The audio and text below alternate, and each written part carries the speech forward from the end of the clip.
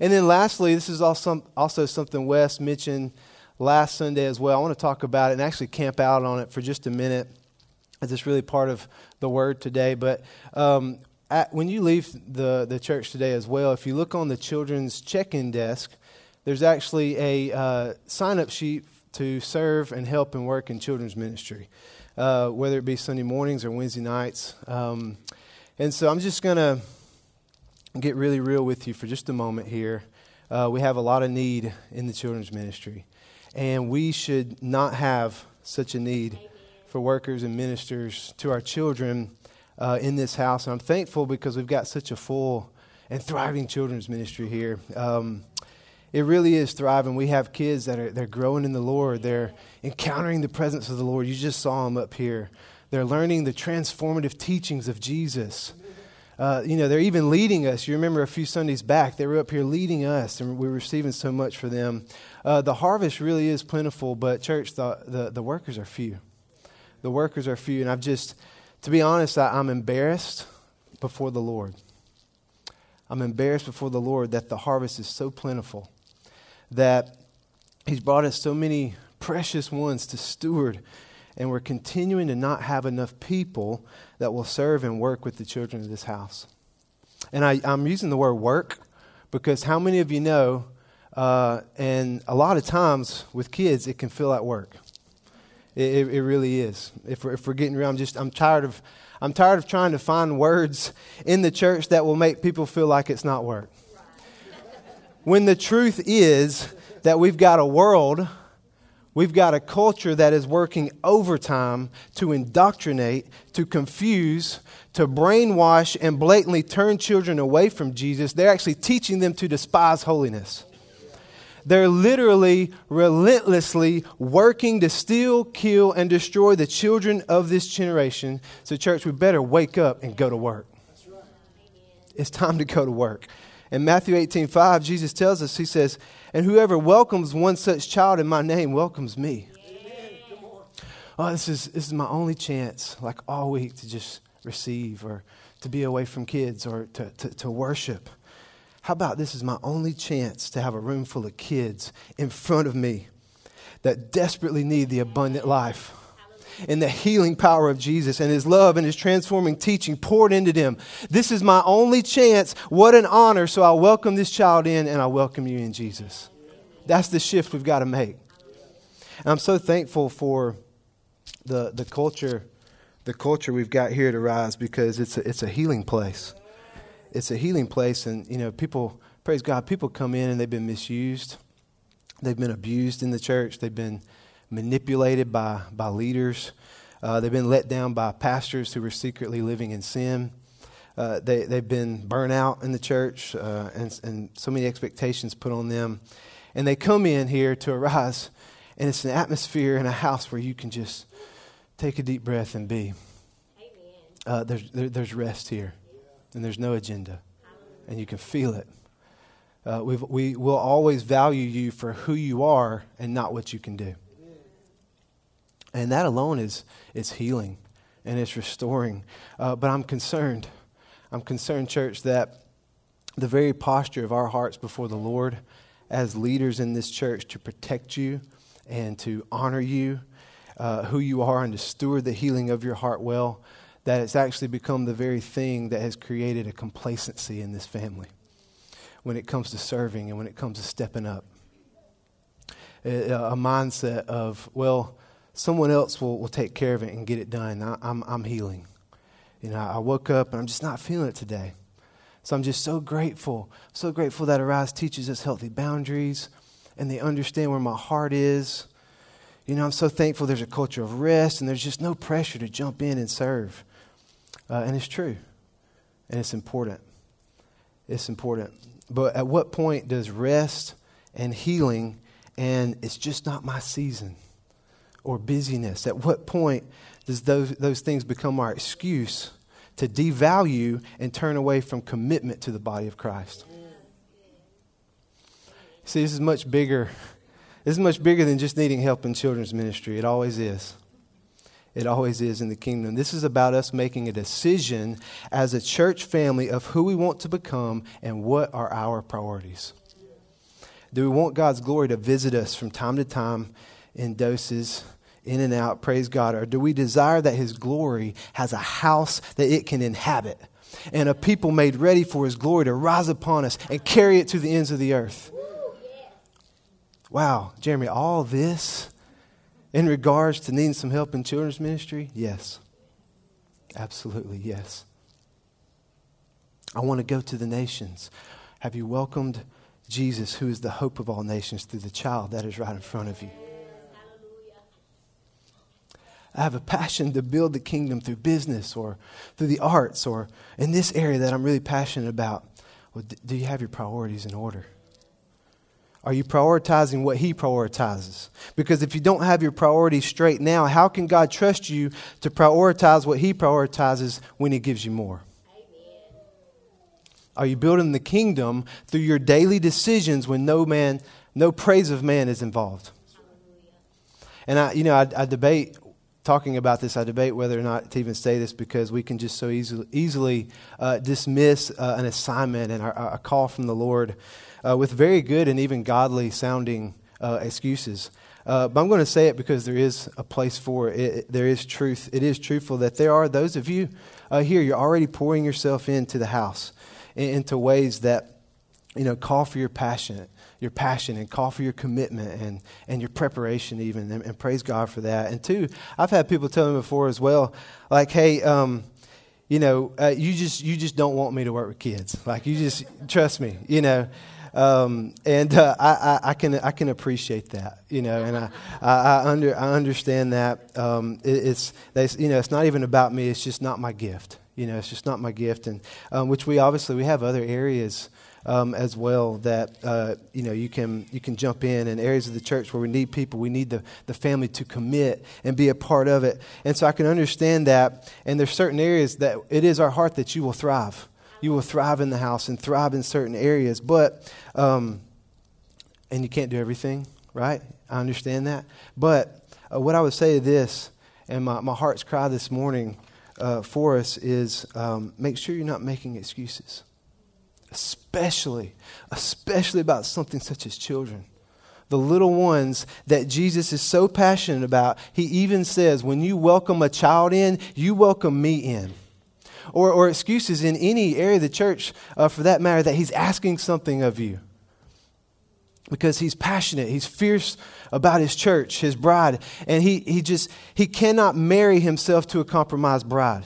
But He also cannot marry Himself to a complacent bride either, that's self-focused and full of excuses.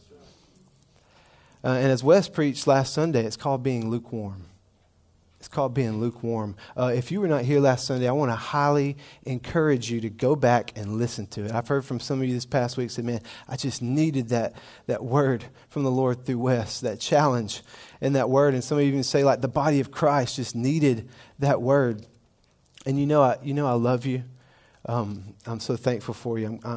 And for reasons that I sometimes, understand and sometimes don't understand, God has given me authority in this house and in this church, and with that comes a responsibility to correct.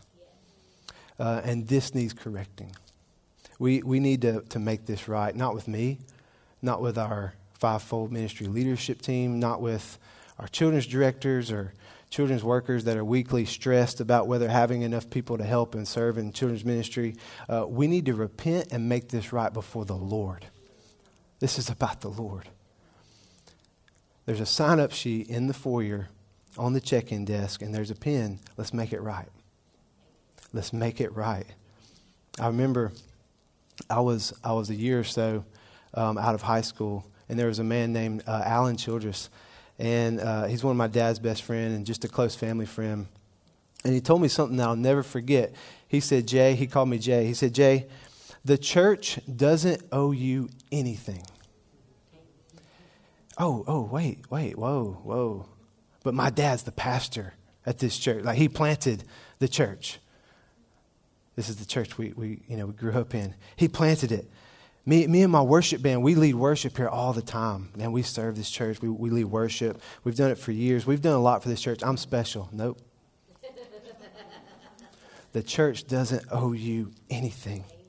And praise God for that word of correction, because it's that very entitled. You owe me something because I've done all of this. Don't you see? Or even, I've been through all of this. That was really hard, and now it's me time. You know, it's that about me consumer mentality that has plagued the church as a whole, and it leaves us with a self-focused gospel, which is twisting and deception of the evil one to keep us in bondage to self.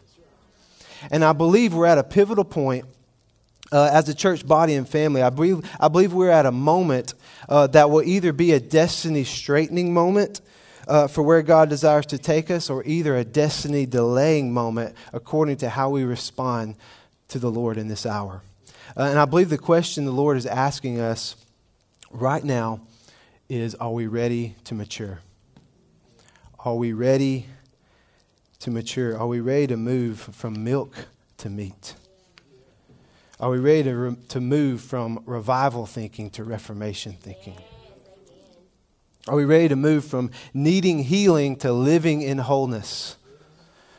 Are we ready to graduate from learning about our identity in Christ and who we are as His sons and daughters to learning to surrender and put our identity in the hands of Jesus so that He may be glorified and so that the idolatry of self can be cast out? And so there's two things I want to share with you briefly, two areas to look at and give ourselves to in order to mature. And they are priority and surrender. Two areas in order to mature that we need to look at: priority and surrender. 1 Kings chapter 17, Elijah, he comes to the widow and he asks her to make him a cake, a little piece of bread. And what's so obscure about this request is that he's asking this of her during a drought and during a famine. It's both a drought and a famine. In fact, the woman is gathering sticks outside, it says. You know it's bad when you're at the point of having nothing but a couple sticks to gather. And she tells Elijah, she says, I've got nothing left. Like, I've got a little bit of flour and a little bit of oil, and now I'm gathering sticks so that I can go inside, prepare a small bit of bread, and then me and my son will eat it and die. There's a drought, there's a famine. She and her son are at the point of death because of lack of food and water. And Elijah says to her, do not fear, but first of that little bit that you've got, make me a little cake of it and bring it to me. Then he says, and then after that, make something for you and your son.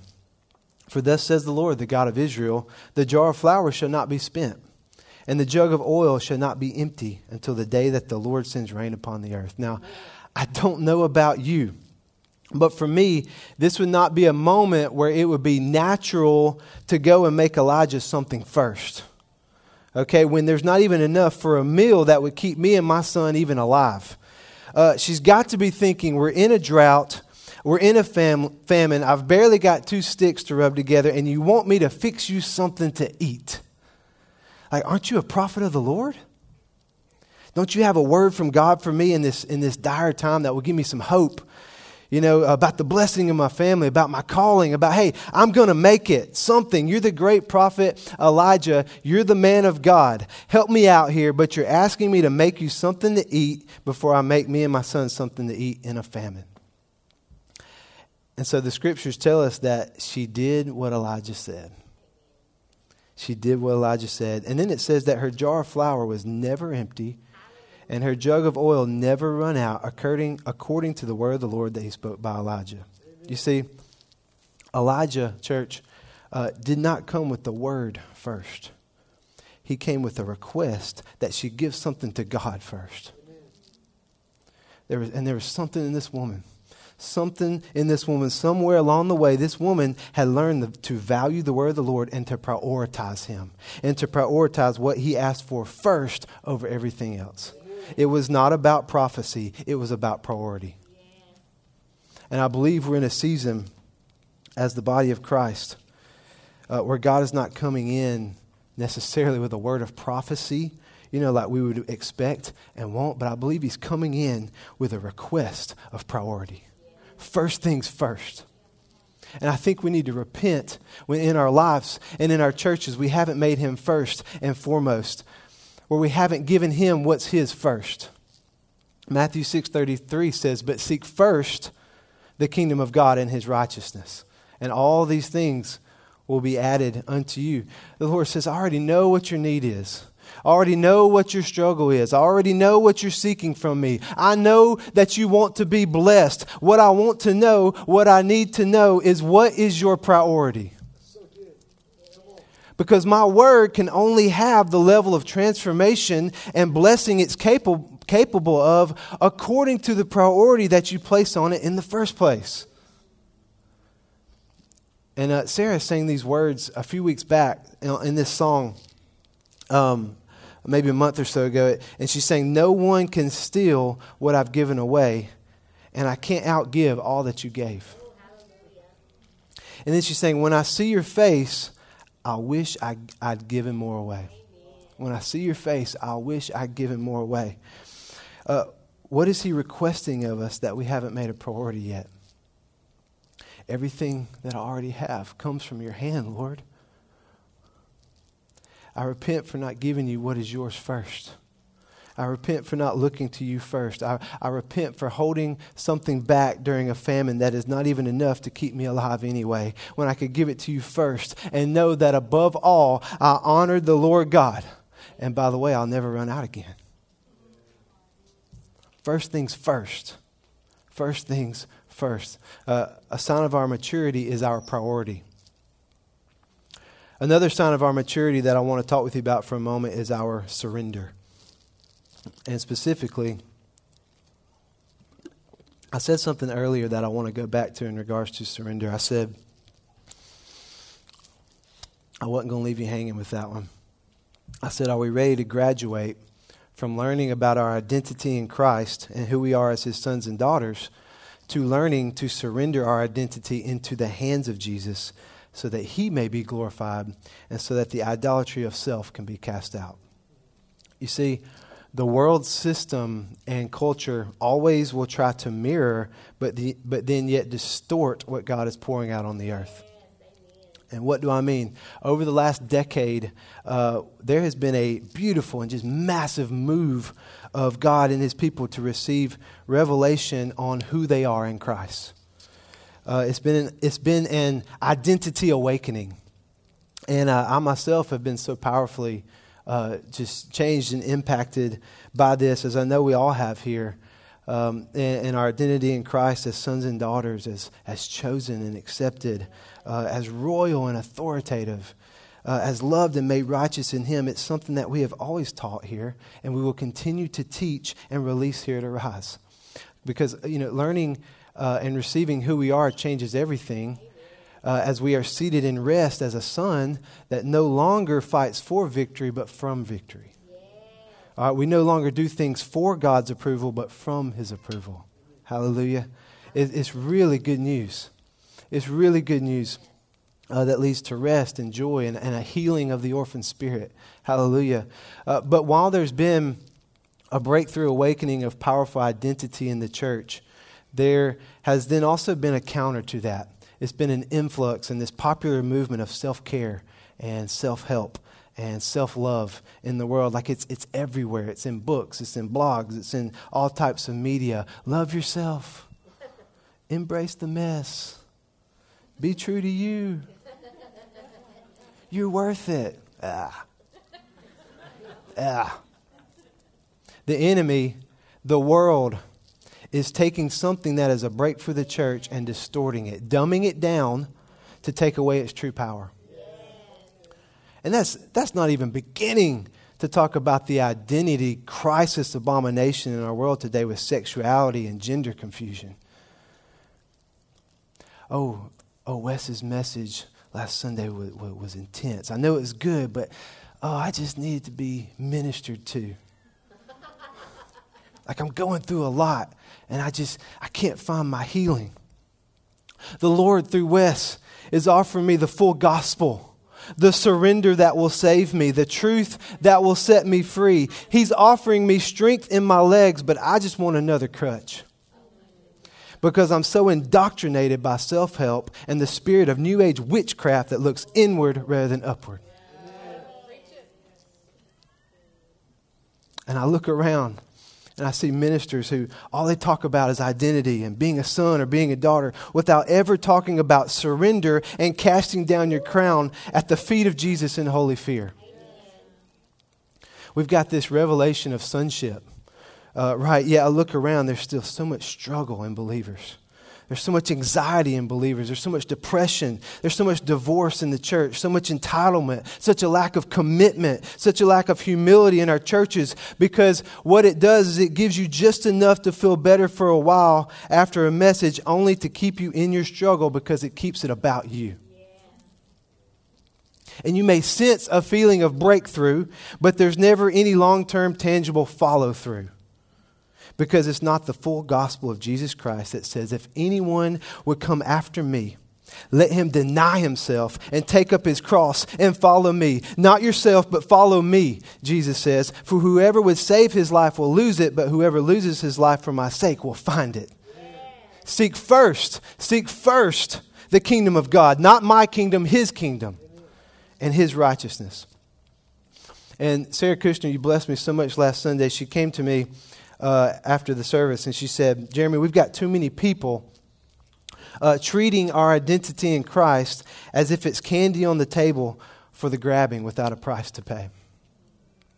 And that's such an important word, because people and ministers, they're treating our identity in Christ as if it's just like candy on a table, nothing more than a sugar high for the grabbing, rather than a call to surrender to the one that surrendered everything in order to give it to us. And just as we rob God, as it says in Malachi 3, when we do not bring the full tithe into the storehouse and give him what's his first, we also rob God when we receive our identity in Christ without giving it back to him first. Saying, Lord, all that I have already comes from your hand. And what happens is our identity in Christ without surrender to Christ, who paid a price for it on Calvary, it ends up becoming an idol of self. Because our identity in our hands, it brings self-examination. It brings self-promotion and even self-indulgence. It's an idol. But our identity in his hands becomes a celebration of his glory that we get to partake in. Amen. You see, the focus has become about something that I need rather than an inheritance that Jesus paid a price for, so that his way may be known on the earth, his saving power among all the nations. And Melanie, she said recently in her message, Empowered by Jesus, she said, in the kingdom, it's impossible to reign without humility. But in the kingdom, it's also impossible to have humility and to not reign. Because when you know what you stand in and why you stand there, you know it's not about you, it's about the kingdom.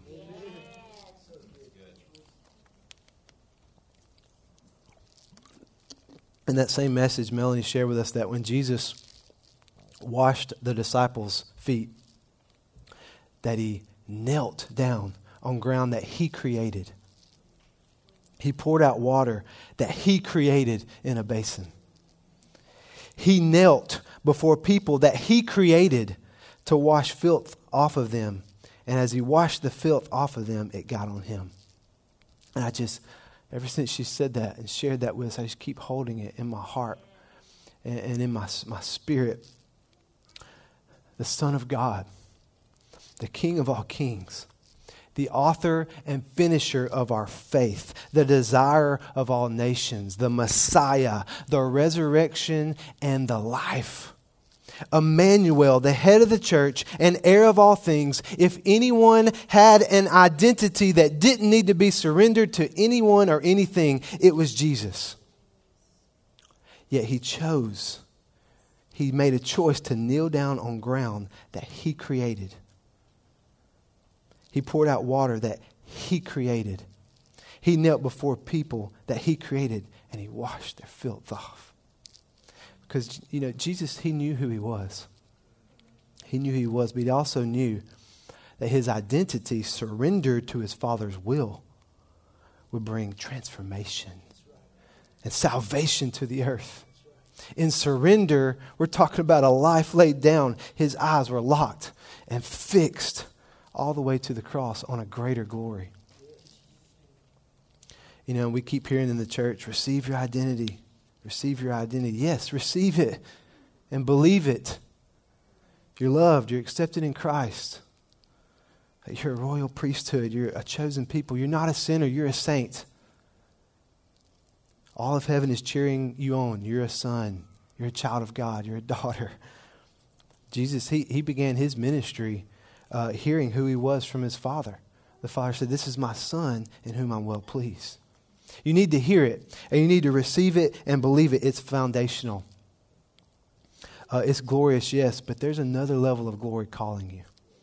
There's another level of glory calling you. And now that you know who you are, the question is, are you ready to mature? Are you ready to grow up and mature? Are you ready to fix yourself on a greater glory by making a decision to surrender to His majesty? Are you ready to repent and give Him everything that is His? And the reason I'm asking you this as a question is because your identity is something you receive, but surrender is something you choose. And you don't need another word about identity. You don't. You need to make a decision this morning, right now. Are first things going to be first?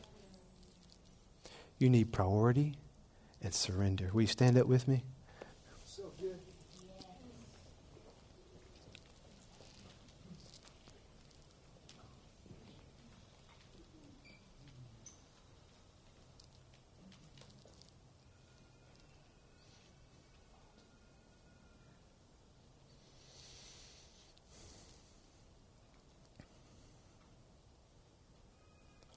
I hear that song,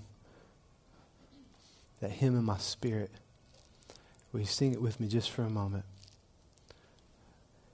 It goes, I surrender all. Sing it, church. I surrender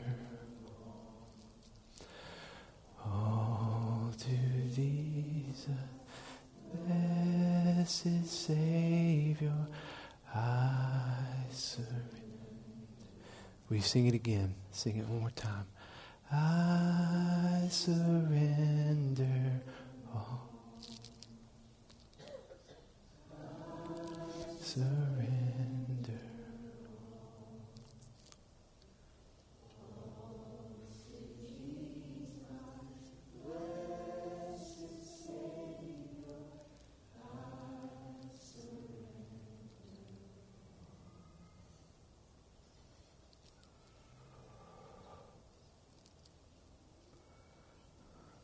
I want to invite you to come forward right now if you're ready to make first things first. If you're ready to make first things first. Come forward if you're tired of it being about you and you're ready to cast out the idol of self.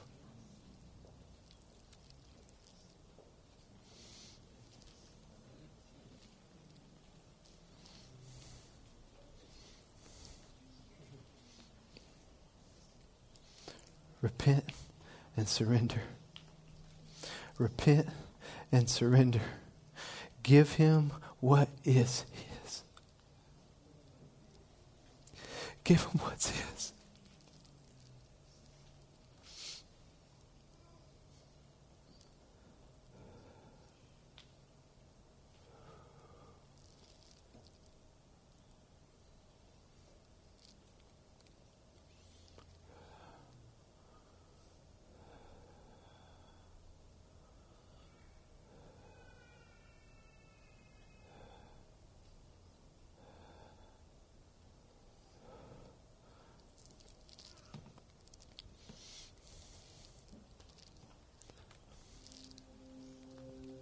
Make first things first. You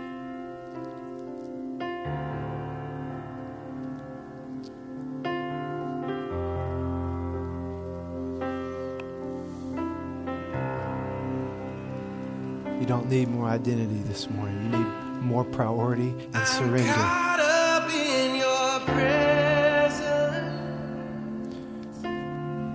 Give him what's his.